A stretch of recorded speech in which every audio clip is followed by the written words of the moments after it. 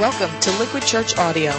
The message you're about to enjoy was originally delivered at Liquid by Pastor Tim Lucas. LiquidChurch.com, living water for a thirsty generation. Now, we're live on the web. If you make sure you're connected, the writing's on the wall. But if your mind's neglected, stumble you might fall, stumble you might fall. Stumble you might fall.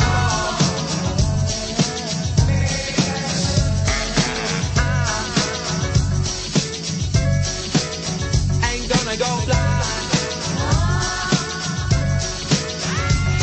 I'm gonna get myself connected. Questions for God. We all have them. Whether you've been a Christian for 20 years or 20 minutes, we all have questions. In fact, you don't have to be particularly religious to have questions for or about God. The vast majority of people, those who go to church, others who don't subscribe to any particular strand of religion, have all sorts of questions about God, faith, and the meaning of the story that we find ourselves in. Well, I want to welcome you to Liquid. I'm Pastor Tim, and what you've just witnessed on these screens are the real-life questions that many of you submitted last week. If you were with us last weekend, you'll remember that we invited each of you to submit one question that you would like to ask God directly. We said if you could have an audience with God, direct face-to-face, one-to-one Q&A with Him, speaking as you do, with a friend, and be assured of an answer, what would you ask? Well, as you can see from this stack of questions here, the ones you submitted were actually very diverse. Some of them were profound. If you knew we'd eat the fruit, why did you put the tree there? Profound. Others were more personal. What in the world am I doing in New Jersey? And I heard a round of applause at some of the earlier services about that. And some of them made you just smile. Did you catch the one scribbled by that 7-year-old boy? Why did you give me older sisters, right? You might be surprised to know that asking questions of God is not a sign of insolence, but rather of our divine capacity that's actually been planted in us by God Himself, a divine curiosity. Now, here's the deal. It's not ours to demand an answer. In fact, the Bible actually says that we see through a glass darkly on this side of heaven. But it is ours to ask, to explore, to search something out. I mean, if you look through the book of Proverbs, which is the premier book of wisdom literature in the Bible, Proverbs 25:2 says this: "It is the glory of God to conceal a matter, but to search out a matter is the glory of kings." And that insight just really suggests two things. One, that God conceals things from us. There's a reason we all have questions. Now, conceal doesn't mean that God likes trying to hide things in order to frustrate us, but it does allude to the reality that He is infinite and we are not. Our understanding is limited. Our knowledge is finite. But notice the second thing this verse declares: that searching God out, asking questions about Him, looking into matters of faith and actually trying to figure out how it relates to our personal lives is a noble thing. The glory of kings. It's the glory of God to conceal a matter. To search out a matter is the glory of kings. His understanding is fathomless. His ways beyond our searching out. And yet part of our glory as creatures actually made in God's image is to search for answers. To try and understand God. There's a word for that. It's called theology. Theo, God. Ology, right? The logic or study. The study of God. That's what theology is. And while God can't be pinned to the table like a butterfly and dissected, He does want to be known. To be understood. For each of His creatures to actually understand the story that He's telling and begin to make sense of how our individual lives actually fit into it. And that's really why we have Starting Point as our first step of connected living here at Liquid. Connected living, as some of you know, is really just the name of our strategy for helping people grow spiritually and make friends at Liquid. And whether you're new or you've been coming for years to our church, everyone at Liquid is encouraged just to do three things: to find God, to find a friend, and find a team to serve on. But I really think it's the first step of that equation, that challenge to find God, that really matters most. Because you can come to church, you can meet people, you can make friends. We'll even let you serve in some areas of Liquid before believing. But if you don't have a faith to call your own, it's like, what's the point? Finding God for yourself is really the reason we exist as a church. But there's a problem with that. Because we're all at different points in our journey. Some of you here today have been followers of Christ for a long time, maybe 20 years or more. Anyone over 20 years, you've been following Christ, you've been a Christian, okay? Wow, awesome, that's great. Others of you, maybe you're just starting to explore what that means. Or maybe you're returning to church after some time away, but you've got your doubts, your questions, your skepticisms. And that's really why we created Starting Point, so that wherever you are in the journey to find God, you'd actually have a place to begin. A safe place where you can actually ask these questions and kick the tires on the Christian faith and decide for yourself what you believe. And today I just kind of wanted to briefly frame this out for everyone, just to show you biblically what it really means to search out God, to find God, and encounter the Christian faith for yourself. So let me invite you to turn to the book of Acts, chapter 17 in your seat Bible. It's located on page 770, if that helps. Again, there are probably some of you who are like, Acts, that's a funny name for a book. A-X-E, Acts is like about wood choppers.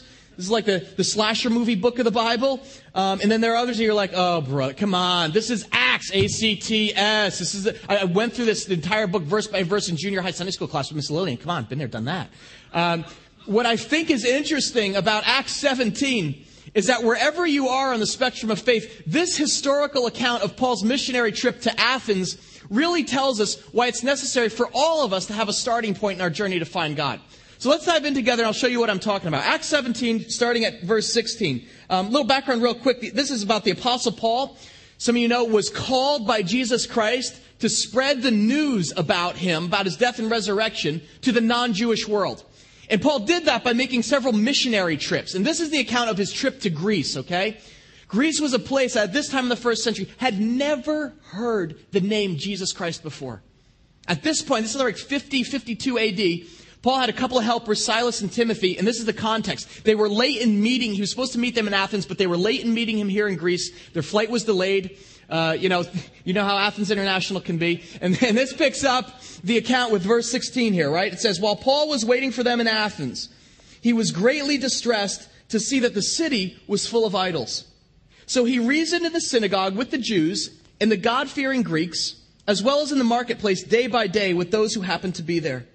A group of Epicurean and Stoic philosophers began to dispute with them. Some of them asked, what is this babbler trying to say? Others remarked, he seems to be advocating foreign gods. And they said this because Paul was preaching the good news about Jesus and the resurrection. We'll just stop there. Although we are separated by almost 2,000 years from this historical trip that Paul took to Greece, I think we can actually draw out several striking parallels with our experience here in the 21st century. In fact, the realities that this passage highlights help us understand the need for a starting point in our journey to find God right here in 21st century Western culture. And the first reality is this. We all come from different backgrounds. And that may be the obvious, but that was the reality of Paul's situation here in Athens. It's the same as ours today in 21st century America, or Australia for that matter. Consider this. Paul himself was a Jew. He was actually a Hebrew. He was a Pharisee, in fact, which linked him to the Hebrew faith of his forefathers, like, Abraham, Isaac, and Jacob. This was a historic faith that traced back 2,000 years. And Athens actually was filled with devout Jews. As was his custom, Paul actually headed to the synagogue there. Synagogue, just a Jewish church, okay? But when Paul enters Athens, he actually is no longer a Jew. Paul had converted to Christianity in a pretty dramatic fashion, I might add. We don't have time, but Paul was well on his way to becoming like Jewish Pharisee of the Year when he had a personal smackdown with Jesus, right? Who dropped him flat on the road to Damascus and blinded him and literally turned his life 180 degrees. So all of a sudden, Paul, the proud Jewish Pharisee who's got 2,000 years of history, becomes Paul, the humble follower of Christ, putting his trust in Jesus as his Lord and Savior, and becomes the first missionary to the non-Jewish world. And so here he is meeting with Greeks, okay, who in matters of God and spirituality really had one main belief. Anything goes. Thousands of gods existed in the Greek pantheon of deities, right? I bet you could actually name a few. Think of Greek gods and goddesses from your junior high mythology classes. Yell them out. What are they? Name one. Zeus. Who else? Athena. Well, Aphrodite, Apollos, Shrek. Good. Yeah, you guys are right on. The Greeks were an extremely pluralistic people, meaning they believed in many gods and forms of spirituality. In fact, they have a lot in common with Western culture today. But notice here in verse 18, it says Paul also encounters another group, the Epicureans. And these were actually the atheists of Athenian culture. They believed that man just kind of evolved from the dirt. There was no divine connection to the heavens. It's what's the point of life? Eat, drink, and be merry. That was their philosophy. They were the first hedonists. And the Epicureans believed that seeking happiness or pleasure was pretty much the primary goal of life. In many ways, these are the first Americans, okay? And then finally, Paul encounters this group of Stoic philosophers who were actually just the opposite. They rejected the desire for pleasure, but they said thinking and reason is the point of life above everything else. They were like the scientists of the Athenian age. They were very disciplined, reasonable in their approach to the ultimate meaning in life. So the first thing that Paul's confronted with here in Athens is an incredible diversity of backgrounds. There are longtime Jews, there are brand new Christians, there are pluralistic Greeks, there are pleasure-seeking atheists and high-minded Stoics. I mean, it ran the gamut. And that melting pot of backgrounds, religious, ethnic, philosophical worldviews, that would have been par for the course in Athens. Athens was a cosmopolitan city, the crossroads of the civilized world. Think Times Square. All roads led there. Education, philosophy, art, culture, commerce. This was like the hometown of Aristotle, Socrates, right? Plato, remember those kind of things? The Parthenon. Just in many ways, think like New York City. Times Square. Times Square, you can walk 2 blocks and you can encounter over 200 ethnicities and over 1,000 different spiritual perspectives, traditions, and beliefs. Now, here at Liquid, we are located 20 miles or so outside of Manhattan. And so it's not unusual for us to have folks from diverse backgrounds in our church. That's one of our blessings, actually, as a community, our diversity. But what's interesting is that if you look at the main categories of people whom Paul encounters, we have actually corresponding people among our church. If you first think of like the Jewish population, when we talk about Jewish, the highly religious, these were folks in Paul's day, like Paul, who were schooled in the Torah from childhood. They actually memorized scripture. They went to synagogue. They went to Sabbath school. All the rules and regulations committed to memory and practice. They had rules on like hand washing and food preparation. Faith for them was a series of rituals to be followed. And at Liquid, we have a population we often refer to as the overchurched. Many people who've grown up in the church, and, some of them Catholic, some Protestant, maybe Jewish, whatever, but somewhere along the way dropped out because they burned out on the whole thing. Found themselves asking, is there more to faith than just like following the rules and regulations? Or maybe you felt like at some point in your life you were just going through the motions. Like I go, but it feels like empty to me. I'm just going through the motions. So when you became an adult, whether in high school or college, you just like dropped out. So you've got this like religious foundation in your past, but you're looking for something alive or more life-giving in your future. A lot of overchurched folks here among us, and that's great. We hope Liquid can be the place where you discover something different, that faith is exciting, that the Bible is actually relevant. A church can actually be refreshing, not just draining. Last month I had a guy who brought his Catholic friend, and he came right up to me after the service was over, and he said, I need to speak with you, Father. And I said, sure, what's up, my son? And He said, this is like my first time. I don't know what to say. I go, what do you mean? Like, is everything all right? Did you like enjoy the service? He said, are you kidding? He goes, I love the service. But I just don't know. Does this really count? And when I asked him what he meant, he said, this just seems like too much fun for church. And he described his background a little bit about that. And so I gave him one of our pens, which you have. Look at your pen, right? You know what it reads. Faith is a journey. Let's read the rest together. Not a guilt trip. And I think that actually made him feel better because he shook my hand, he thanked me, and then he crossed himself and went on his way. But Liquid is a great place if you've been over-churched and you need like some space to recover and find out if there is more than just rules and regulations and going through the motions. There is, I promise. And it's not just the music that's different. But like Athens, we also have many new Christians here who actually have no background whatsoever. They're just starting out. And this is a wonderful place to grow and develop your faith alongside others. I mean, faith is personal, but guess what? It's not meant to be private. And you need fellow brothers and sisters to help you grow. And that's why Jesus invented the church here in Acts. This is literally what the book of Acts is all about, right? Paul's one of the first Christians, but he traveled all around Greece, Rome, and Asia, spreading the news about Jesus and doing what? Planting Christian churches. So get this. These Christians in Athens were just newbies. There was only a few decades after Jesus had died and been resurrected. So there was no like institutional church as we think of it. There wasn't like, First Baptist Church of the Acropolis or something like that. No parking lots, no building campaigns. None of them even had a New Testament Bible. Why? They were literally living it, making it up as they went. Their knowledge of Jesus and faith and the church was experiential, and they just lived it out in community. And that's actually God's design for every new Christian, to join with other believers, to learn God's word, and actually live it out together. So if you're a new Christian, or you're just taking your first steps after some time away, you are welcome at Liquid. This church is for you. But it goes without saying that we are living in one of the most pluralistic cultures in the history of civilization. The Greeks might have had their gods and goddesses, but we have our own paths of enlightenment too, don't we? I mean, beyond the big three, right? Judaism, Christianity, and Islam, we've got what? Mormonism, Scientology, Kabbalah, New Age, Wicca. Am I missing any? What else? Yeah, Oprah, okay? In America, in 2007, we have many roads that purportedly lead to God. In fact, our main religion is actually tolerance. As long as you don't claim any exclusive rights to God, you're okay. But just watch out for anyone who says like such and such is the only way to heaven. No absolute truth claims. And that's exactly how it was in Athens. In fact, look at verse 1. It says, the city was what? Full of idols. Archaeologists have actually found in excavation over 10,000 different idols and statues that were used for worship in first century Greece. Ours is a pluralistic culture. And in fact, we welcome those of you who may have different beliefs than us at Liquid. I mean, it's true, just to give you a level set here. We are a Christ-centered church. We are committed to the historic and orthodox teaching of the Bible and the gospel of Jesus Christ. Those are like the non-negotiables for us. Although we're contemporary in our approach, you actually won't find anything here that's like not based in Scripture or directly linked to the orthodox teaching of our first century faith. Our message is timeless, but it's our methodology that is always changing. But we're different from some other Christian churches in this.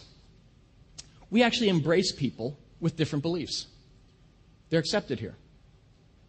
Hear that clearly. We don't embrace other beliefs. We don't actually think that all roads lead to God. But we respect every person of every faith because we believe everyone is on a spiritual journey. So practically speaking, if you're Jewish, you're welcome here. If you're New Age, hello. If you're Scientologist, what's up with John Travolta and Hairspray? I don't know, just kidding. We welcome and respect, and we welcome the dialogue. It's not threatening, but it's actually, we regard it as healthy. And by the way, we have our Epicureans and Stoics among us. They're just in like modern day disguise, right?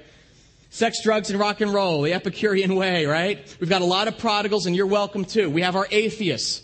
I had one write me actually a couple weeks ago. He was listening online to one of our Sex in the Bible podcasts on iTunes, and he's writing me an email, and he said, I got to be honest, I don't share this whole thing about Christianity, but you may have a point about there being more to life than just physical gratification. But by the time he got to the end of the email, he had kind of reconsidered. He says, but there's still no way I could believe in a God who makes war and not love. And then he cited some of the atrocities kind of done under the banner of Christianity. And then he ended his email with these words. Literally, he said, thank God I'm an atheist. Kid you not, in the email. You can't make that stuff up. So we have our doubters. And we've got our Stoics too, the scientists among us, right? Who unless they see tangible evidence, they look at the whole, God thing with kind of a raised eyebrow, like that's great for you, but I need cold, hard facts. Show me the data, maybe I'll believe. Most of them work for Merck or Novartis, right? the scientists among us. And you know what? Good for you for being here. Because not everyone follows that commitment to actually inquire about faith. Like, is it real? Can you touch it? And does it make any difference in the real world? That is to be commended in you. You are most welcome to explore here. But you get the point. We all come from different backgrounds. Religious, ethnic, philosophical. That's what Paul discovered in first century Athens. And that's what we have here in 21st century America and in Western culture in general. That's just reality. We don't need to label it good or bad. It's just the context that God has set you and I in. And let me tip my cards to you, by the way. I actually think this is one of the most exciting times to be alive from a spiritual perspective. What's interesting is that as Paul begins sharing the essence of the Christian faith with this diverse crowd, he begins sharing a very simple message. That this man called Jesus was not just a man, he was the Son of God who died for the sins of every man and woman so that we could be forgiven and restored to friendship with God. More than that, he was raised to life so that you and I could have a new life. As Paul starts sharing this news with this diverse group of people, guess what their response was? They thought he was crazy. Pick up with me at the second half of verse 18. It says, some of them asked, what is this babbler trying to say? Others remarked, he seems to be advocating foreign gods. They said this because Paul was preaching the good news about Jesus and the resurrection. Now this is fascinating because the one thing that the Greeks never had in all their system of deities and gods and goddesses was the idea that a man could be raised from the dead. And now here comes this guy, Paul. He's like a former Jew, but now he's like following this new cult. And this guy is like prattling on about some obscure carpenter from like Nazareth. Where is that? It's like a backwater town in like Israel or something. I don't. Who was supposedly crucified. Okay, so what? People get crucified all the time. Who died? It all happens to all of us. He was buried, sat in the tomb for 3 days, and then he was resurrected. And the Greeks are like, what? I know this is hard to believe, but this was a culture in the first century that had never heard the name Jesus Christ before. This was the first time those two words had ever been uttered to them. There's no context, there's no backstory. They didn't even know like the Torah or Jewish history, like the Exodus, Red Sea, whatever. That's like some other, we've got our own system of learning and tradition here, and Jesus ain't a part of it. And so Paul begins to give them the backstory to this whole thing. He's like, mankind is actually sinful and in need of a savior, and these are like brand new ideas to them. They've never heard this before. They don't have a Bible. There's not even a passing surface familiarity with Christian tradition. The Target in Athens didn't stock Jesus is my homeboy t-shirts. Never before. And so you get why they ask, what is this babbler trying to say? It's like he's speaking another language. It didn't make sense to them. And I don't know if you've noticed this or not, but increasingly in our 21st century world, we're hearing the same response. Because most folks have heard of Jesus, but in all the most superficial and diverse, twisted contexts. A talking head yelling about Jesus on CNN, how he wants us to really bomb him, or no, Jesus really wants us to, get out of, Iraq, or we roll Jesus out at Christmas time to like sell stuff. That's how Western culture now knows Jesus. But the biblical Jesus, the actual historical Jesus, very few of us have taken the time and effort to get to know him. You won't be surprised to know that biblical illiteracy is now at an all-time high in America. And I know that's sad for many, but 70% of our culture now stay home on Sunday. It's not just Jets fans. Public schools, right, this is remarkable to me, but like 30 years ago, public schools actually had classes on the Bible. Not even religious, but just from a purely like historical perspective, so you could like understand art and literature and the scriptural references. No more. My generation, Generation X, was the first to actually mark the most precipitous decline in church attendance across denominational lines. In fact, pollster George Barna notes that ours is the first generation in the history of American culture to come of age without a clear shared religious heritage, specifically a Judeo-Christian foundation. The first generation ever in the history of American culture.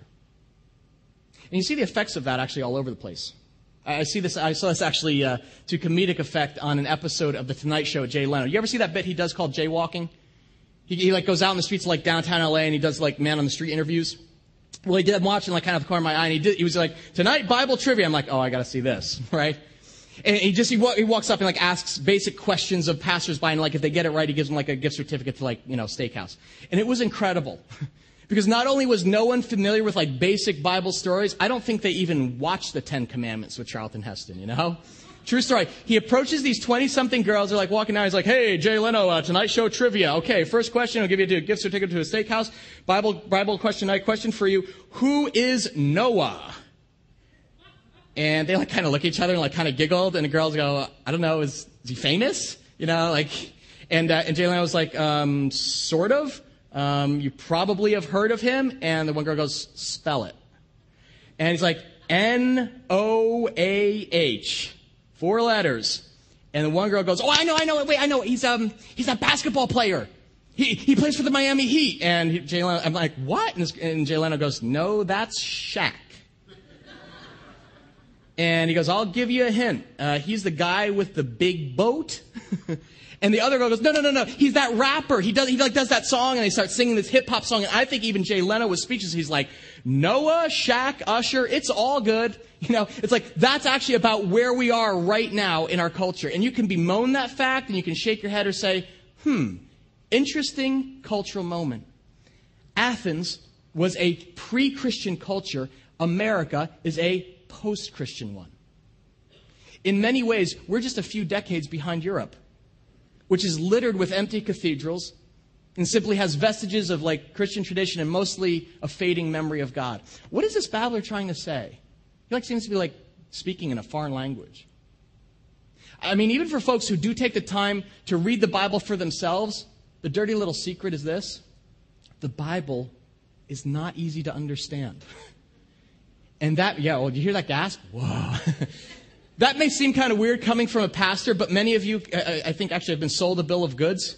A lot of believers act like you can just like open up the Bible and kind of plug right in like it's this VCR manual. I actually heard a preacher say that was, he's like, this has all the answers you need. You got a problem, you just kind of look it up. It's all in this one book. And so like I'm like going to like, the back and like, where is the under T, Tim's dad got cancer? Where's the verse that explains that one actually? Are you kidding me? The Bible isn't even a book. It's more accurately described as a library. There are 66 books in all, written by 40 different authors across thousands of years, written in 3 languages, Hebrew, Greek, and Aramaic, 2 of which are actually dead languages, spanning multiple genres of literature. You've got law, you've got history, you've got poetry, wisdom literature, apocalyptic literature, letters, parable, and prophecy. And a lot of people act like you can like just open up the Bible and understand anything you read like it's all stories about Noah, but it's not. It actually takes some effort to understand. Now, here's the deal. I don't say that to discourage you. The Bible does have a clear message. It is possible to read on your own and grow in your knowledge of God. That's the whole point. But you know what? It takes some doing.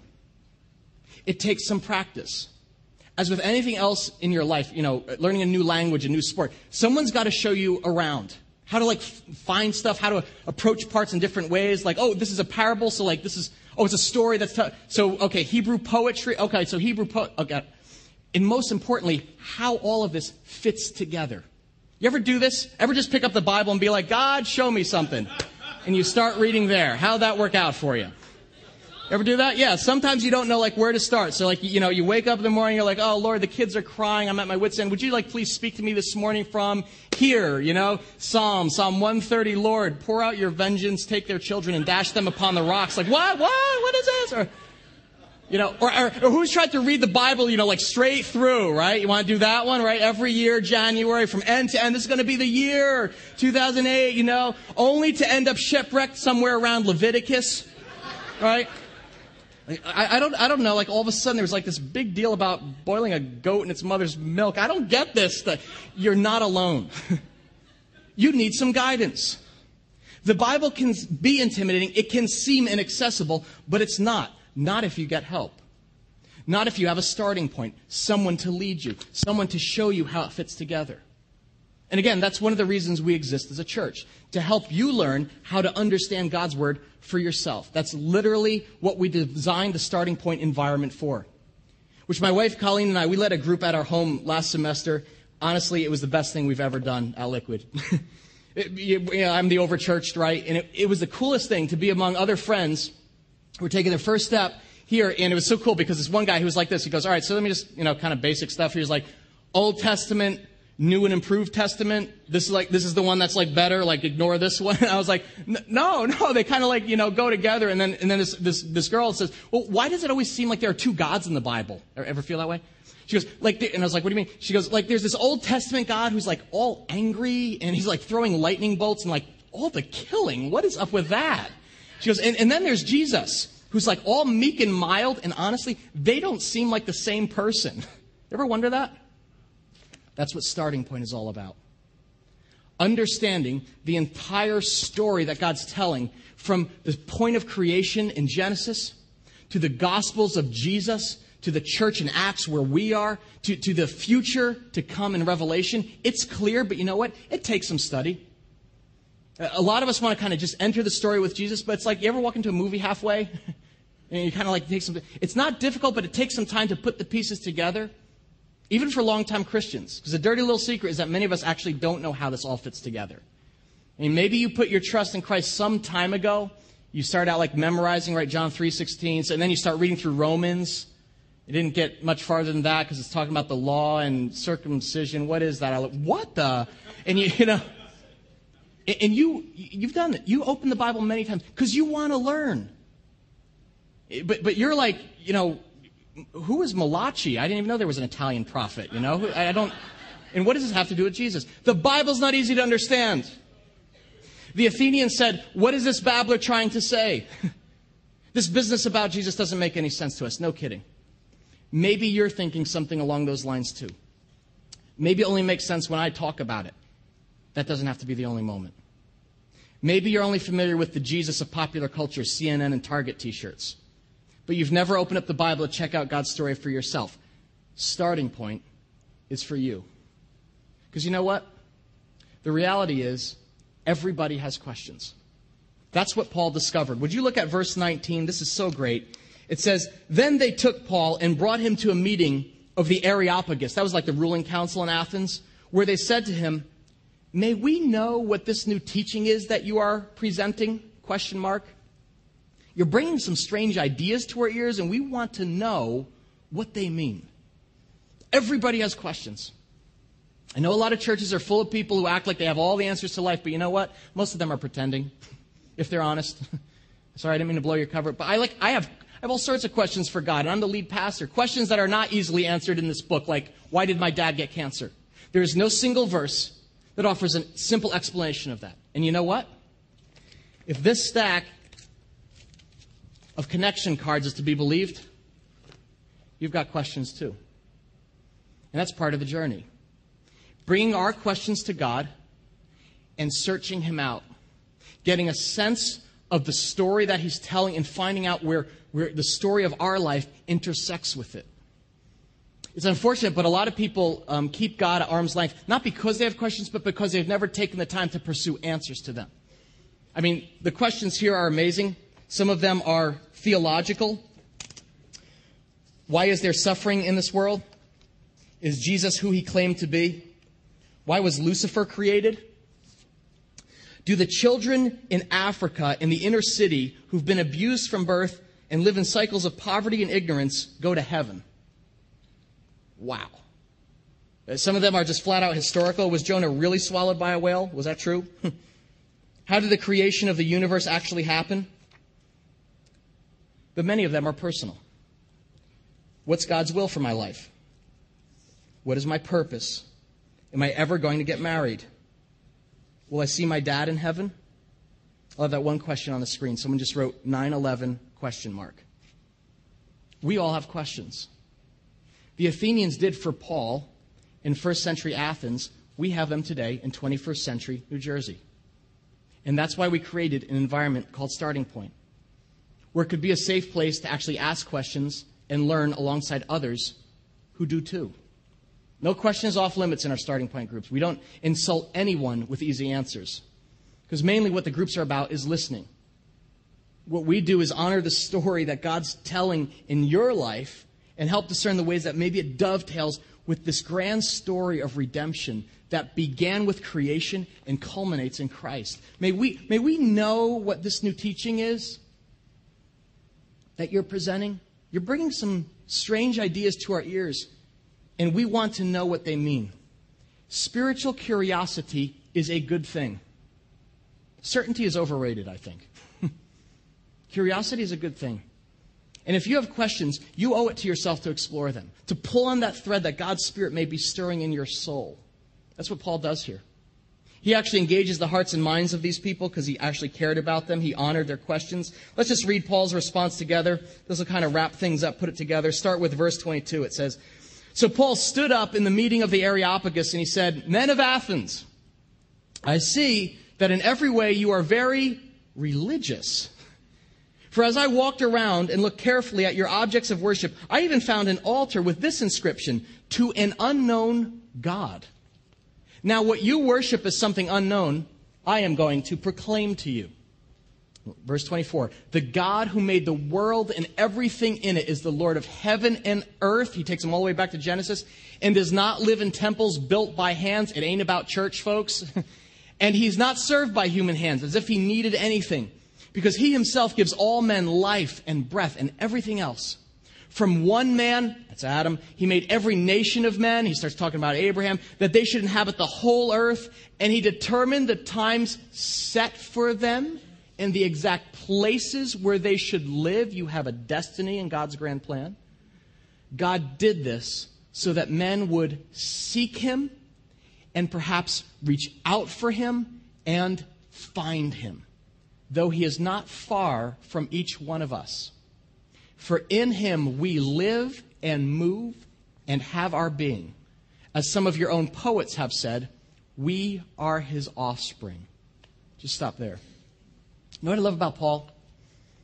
Not only does he engage this diverse crowd, all different backgrounds, honors their questions, shows them respect, he is gracious in his approach. You notice what he doesn't do? He doesn't walk into Athens and go, idols everywhere, holier than thou, and start ranting and raving and kick them all over about how godless this culture is. In fact, he actually says, what does he say? Men of Athens, I see that in every way you are very what? Religious. Interesting choice of words. I mean, this was perhaps one of the more irreligious crowds in the history of the world, at least from a traditional Christian perspective. They'd never heard of Jesus. They were pluralistic, worshipped a pantheon of deities, put their faith in human reason and philosophy. And yet Paul says, through it all, I see there's a spiritual spark in you. I see it. And he reveals a secret that still applies in the 21st century. Again, you may be shocked. People who aren't into church are still spiritual. They are. It's true.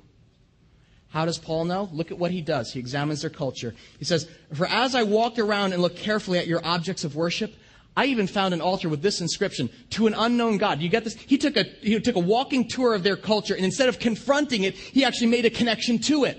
He built a bridge, and he said, you know what? You may not know Jesus yet, but in your heart, I know you. You're a worshiper. I mean, and that's a church word, but we all worship something. You know what worship is, right? When you give your passions and your energies to like pursuing something or someone in your life who like you know is going to give it meaning. You may not know who or what that is yet, but I can help you find out. And then this. In the middle of this little speech to this group of seekers, he says this. Look at this. It's in quotes. It says, for in him we live and move and have our being. Does anyone know? It's got quotes around it, so it's obviously a quote of a verse of some kind. Anyone know where that's found in the Bible? That's a trick question. It's not in the Bible. It's actually from a secular Greek poet. And then he says, as some of your other poets have said, we are his offspring.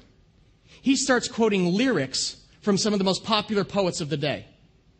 These were two Greek poets, actually, Epimenides and Aratus, and I love this. Paul quotes from these popular poets, not because he believes in what they stand for, but to unearth the questions that this culture is asking and build a bridge to share Jesus with them in a way that makes sense. He sees this culture, as pluralistic and as godless as it is, he sees it as spiritual. He's like, it's full of religious impulse and people who want to know more. And that's instructive for us, especially as you consider building bridges to your coworkers, your neighbors, and your family. The reality is, people who aren't into traditional church are still spiritual. Paul quotes these poets of his day as an example of his culture's spirituality. And you know what?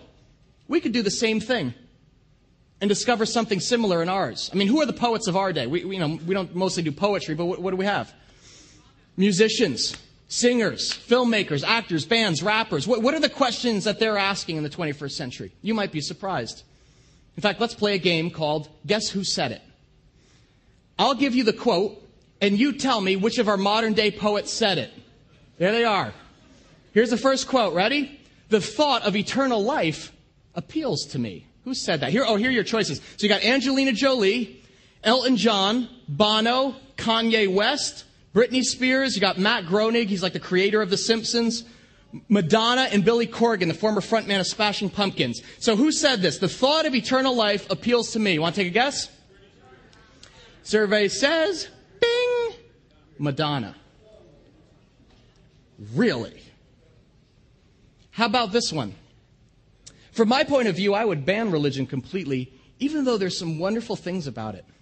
I love the idea of the teachings of Jesus Christ and the beautiful stories about it, which I loved in Sunday school, and I collected all the little stickers and put them in my book.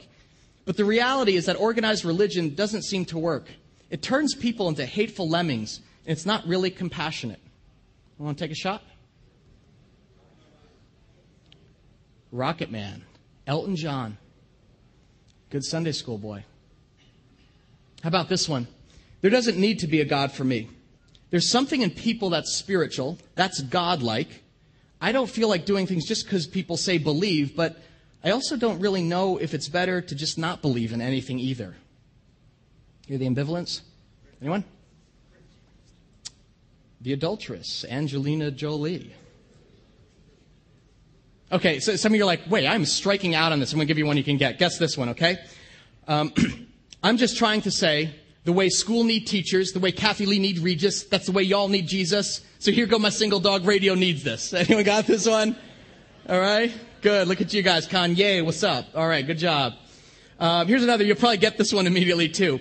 I read the Kabbalah books and I meditate on them. They're like all in Hebrew. Sorry, I'm like giving it away. I don't understand everything, but it's kind of okay that you don't. But listen to this. For some reason, I'm thirsting for it. You know it is. Britney Spears. The next line says, Kevin isn't into it as intensely as I am. Guess this was like a couple of years ago. All right. This one's kind of fun. Check this out. Technically, I'm an agnostic, but I definitely believe in hell, especially after watching the fall TV schedule. That's Matt Groening, right? Creator of The Simpsons. And this is a great quote. I love this quote. This is the most profound to me. I didn't find Jesus. He's been there the whole time. Billy Corgan, former frontman of Smashing Pumpkins. Last one. I have this hunger in me. Everywhere I look, I see the evidence of a creator. But I don't see it as religion, which has cut Irish people in two. I don't see Jesus Christ as being in any part of a religion. Religion to me is almost like when God leaves and people devise a set of rules to fill the space. Bono. Profound. That's profound. Religion to me is like when God leaves and people devise a set of rules to fill the space. It's incredible, isn't it? The questions our modern day poets are asking. I mean, people may have given up on organized religion, but there's a deep spiritual hunger in our culture and in every human being. And that's good news for you and me. Especially those of you who have friends or family who maybe really aren't too into church, because the reality is people who aren't into church are still spiritual. And it's our job to actually listen to the questions that they're asking and find points of common connection. I told you about our neighbors across the street who Colleen is friends with. Colleen and her, they're like working to redecorate our bathroom. And she's telling Colleen the other day about a family situation, asking what she would do, yada, yada. And then out of the blue, she says, so what do you really believe? I mean, I like Jesus. I think he was a good man, but I don't buy that whole, we're born into sin. That's like a stretch for me, yet I feel like there's more to it. So what do you really believe about Jesus? And what difference does that make in your marriage? Gulp. So, what color shower curtain are you going with, right? Where do you start? Well, Paul starts at the starting point, at the beginning of creation, and he traces the span of the Bible to connect the dots for these thirsty people. The God who made the world, everything in it, the Creator, is the Lord of heaven and earth. He doesn't live in temples built by hands. It's not about church, about this building. From one man, he made every nation of men, and he determined the times. Look at this. I love this. He determined the time set for you in the exact places where you should live. In other words, you are made with a purpose, and your life has a place in God's grand story and plan. And God did this so that men would seek him and perhaps reach out for him and find him, though he is not far from each one of us. That's what you do if you find yourself in a pre-Christian culture like first century Athens or a post-Christian one like 21st century America. You start at the very beginning because everybody needs a starting point. You can't just jump in with Jesus as many folks do, and that's why we designed Starting Point to give you a broad overview of the entire story of Scripture. Every group begins with creation, moves through the Old Testament, talks about the reliability of the Bible. Why do you even buy this or believe this thing? And culminates with the arrival of Jesus in the New. Because you need to know how this all fits together if you're going to find your place in the story. We are all at different places in our spiritual journey to find God, but the good news is that God wants to be found. That's where Paul ends up. Verse 27, which is really our foundational verse for the Starting Point environment, sums it up. Let's read this together. God did this so that men would, let's read it together, seek him and perhaps reach out for him and find him, though he is not far from each one of us. Underline those words, seek him. Reach out for him and find him. Find God. He may seem like a distant or confusing concept, but he's not far from every one of you. God is closer than you think. But you need a starting point. You need to take a first step in order to move your journey of faith forward with intentionality. And this, you owe it to yourself. Now here's how I want to wrap up our time together. By asking you to take stock and take a moment to figure out where you are on the journey. One of our core beliefs at Liquid is that we believe everyone is on a spiritual journey and at their own pace, in God's timing. But part of our mission is to help you take that next step, to find answers for some of your questions. Now, in your bulletin today, you should find a little map that looks like this. Can you pull this thing out? You find in your bulletin, it's got the picture of a compass on the front, kind of apropos for a journey if you're deciding like what direction to go in, what's the next step. And I'm going to ask you to take your pen, you kind of click that on, fill in your name real quick on the front, put your age there. And you can do that with that pen we gave you on your seat. But this is confidential. Only our staff is going to see these, okay? Nobody's business but yours. But what I want you to do is turn this over to the back, and you'll see this continuum. This is a spiritual continuum. And what I want to invite every person to do, if you were to place yourself on the journey, where would you put yourself right now? Right now at this moment. Take a look at it. Just a quick word of explanation, because some of you are going to have a problem. You'll notice that it runs the gamut in numbers. It goes from -10 to +10.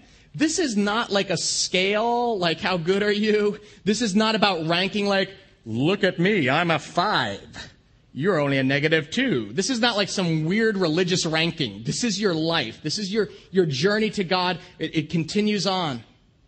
And as I said, we're all at different points. Some just starting out, some of you miles in. But take a look at the mile markers along the journey and tell us where you are today.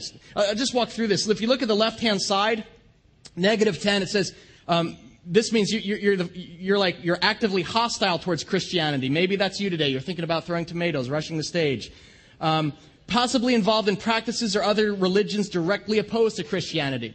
We have all sorts of people who listen online. I got an email from a girl actually in Maryland. She's like, I am actually a Wicca priestess. I am a practicing Wiccan. I don't vibe at all with the whole Jesus thing.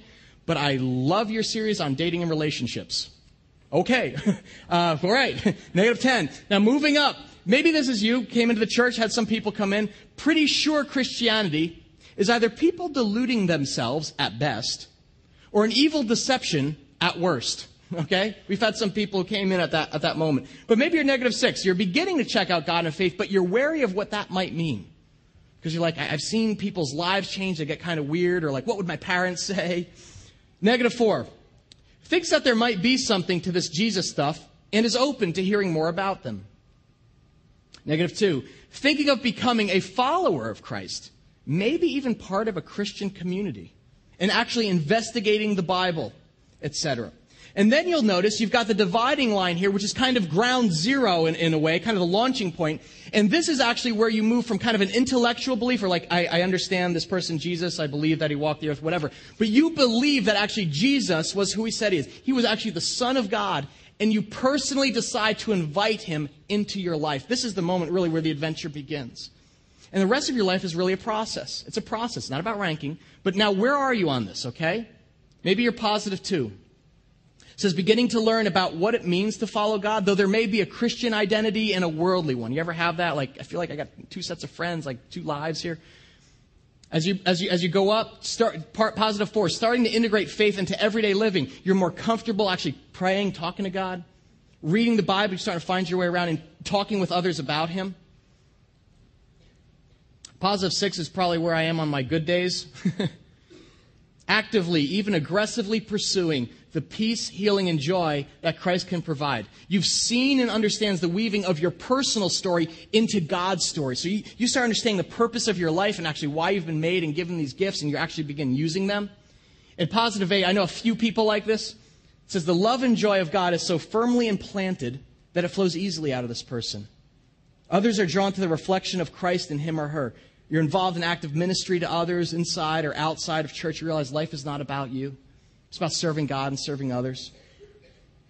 And then +10 says almost complete communion with God, 1 foot in heaven type of thing. Is Mother Teresa here tonight? Because she's the only one should be circling that, okay, at this point. in the room. Where are you right now? Where would you put yourself? I want you to circle that number on the back, and then I want you to write it on the front here. It says where I am right now in the journey. Mark that number from the reverse side. You're going to fold it over. No one else is going to see. And fill in where it says, here's the area I most need to grow in. And maybe yours is like learning more about the Bible, or having someone guide me, or I need to keep coming to church. That's maybe my likely next step, to join a starting point group. Where are you today? Mark it down. And more importantly, what's your next step? When you're done with that, fold this over, and you're going to stick it in the offering bag as it goes around in a minute. But as I said, this will be confidential. Our staff will go through these, but we want to help you grow this fall. And for some of you, that means finding God for the first time, or rediscovering Him all over again. Many of you know Tucker Brown. Tucker and his wife, Kathy, serve as the directors, actually, of Starting Point here at Liquid. And I've asked him to come up and just share with you the details of the groups that are launching this semester. Tucker, Starting Point is for 3 kinds of people? You bet it. That's great. I was thinking about this in terms of how to describe who Starting Point's for, and I thought of it this way. You might be here tonight thinking to yourself, this God thing sounds interesting. I'm kind of curious. I don't really know much about it. You might kind of be like the Athenians, thinking of Paul, looking at Tim, saying, what is this babbler talking about? I don't know, I've had that said before. So people didn't know if I was serious, right? No, but you might literally be thinking to yourself, this is kind of interesting. I'm really seeking God, but I don't quite get it.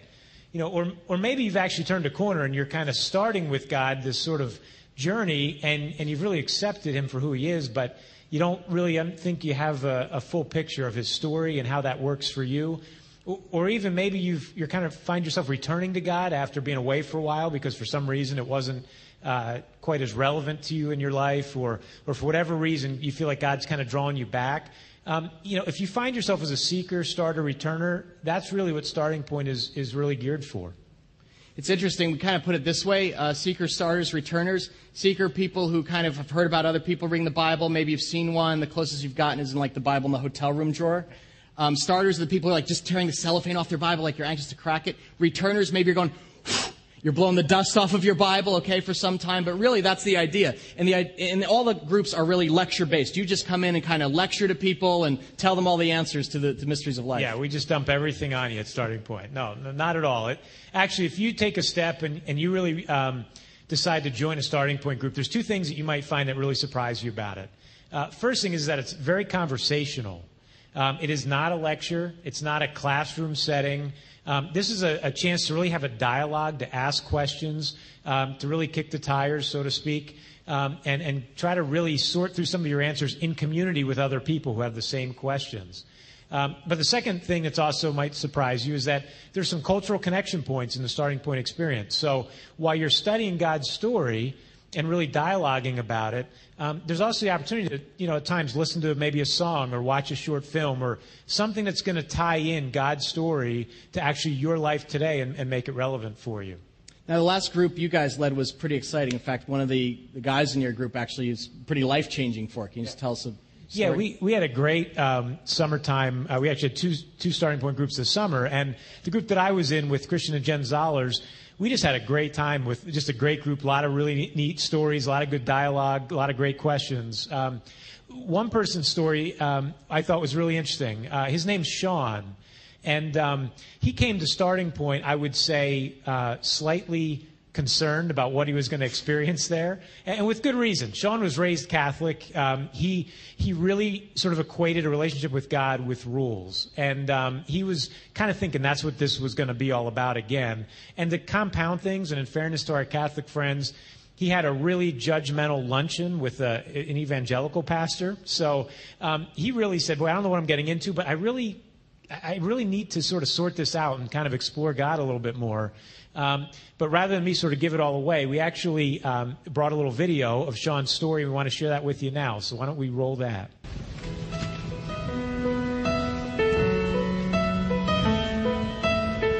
I first heard about Starting Point through a friend of mine, and he invited me to come. And at first I didn't think it was going to be anything significant, but he was bugging me about it, so I said, all right, I'll go. And it turned out to be nothing that I expected. I was expecting to be kind of judged and be in a room full of very well-dressed, overzealous people that wanted to, convert me and had an agenda.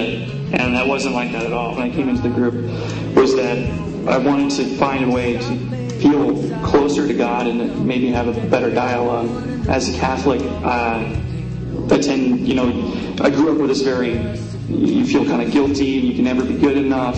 So when I would go to church, I always kind of felt like I was walking through the motions, like I don't really dig any of this. And I'm not sure what this is all about, and if I'm just, saying prayers, but I'm not really into it. And I never wanted to be that person, so I didn't really go to church. And with the starting point, the questions were more about you personally. Not like you go to church, but what do you think about God? What do you think about, being saved, and what is Jesus Christ about, and how does he relate to you? And those are questions I was never posed before, and thinking about it in a different way was interesting.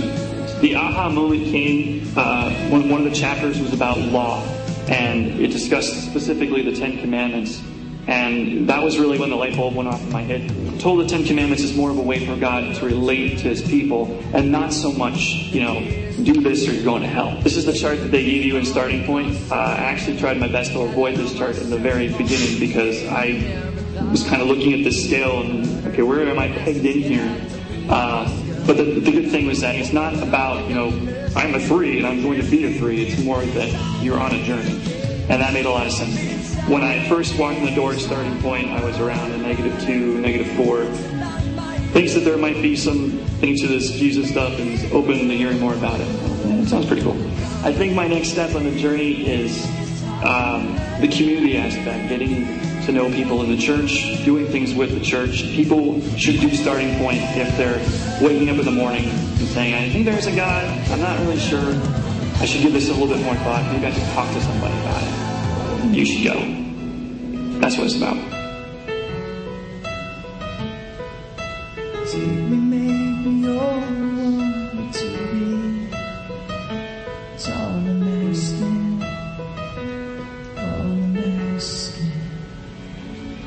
That's powerful stuff. Can we thank Sean for sharing his story with us? That was awesome. Yeah, it's great, and as a leader in Starting Point, one of the things that I find so interesting, even by Sean's own admission, on the graph here, he went from a -2, -4-ish, through 0 to a +2. He literally moved into a personal relationship with Christ through Starting Point, and I look at that and I say that's great, and I go back to that verse in Acts 17 and I say, here's somebody who actually sought God out and actually reached for him. And look what happened. God showed up. He found God in not just an intellectual relationship, but in a personal one as well. It's not an all or nothing deal. If you look actually at the end of Acts 17, what their response is to Paul, he gets a mixed response. It says when the Athenians heard about the resurrection of Jesus, look what happened. Some of them sneered, but others said, we want to hear you again on this subject. And a few men and women became followers and believed. So Paul received a mixed reaction. Some decided actually the faith was not for them. They weren't ready yet. While others kept searching for more answers, they said, we want to hear more on this subject. While a few took a step forward and actually believed, put their trust fully in Jesus Christ, which again reflects that people are all over at different points in this journey, which is why we created Starting Point. So you could take a next step under no pressure, there's no hard sell, and decide just for yourself what you believe. It's funny that I like the way you kind of say it, Tucker, is kind of kick the tires of the faith. Yeah, I mean, the analogy is simply, we don't buy cars or buy homes without, going for a test drive, kicking the tires, doing a home inspection. And, faith shouldn't be any different. I mean, and that's where Starting Point is, that opportunity to really explore God's story and see how it relates to your own. So one of our groups just filled up at the last service. That one's going to be closed, but we've got another one open. Might be starting more with the details. Yeah, we've got one group that's still open. There's a couple spots left. And possibly creating a waiting list for either if people are, canceling, or we may even be looking into starting a third group because we've had a lot of interest. These groups are meeting on Wednesday nights.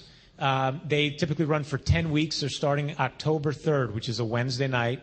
And if you're interested in more information, have questions, want some logistical info, stick around after the service because about 5 minutes after the service ends, up front here, we're going to do just a brief, probably 5 to 10 minute orientation and give you a chance to ask questions and also sign up if you want. So stick around after. So if you're anywhere today, you're going to fold this over and hand this in. But if you're anywhere between like a -4, -2, all the way up to like +2 or 4, Starting Point may be a great step forward this fall because everybody needs a place to start. Look at your chart. Where are you on this continuum, on this journey? Do you want to be in the same place come January? Hope not.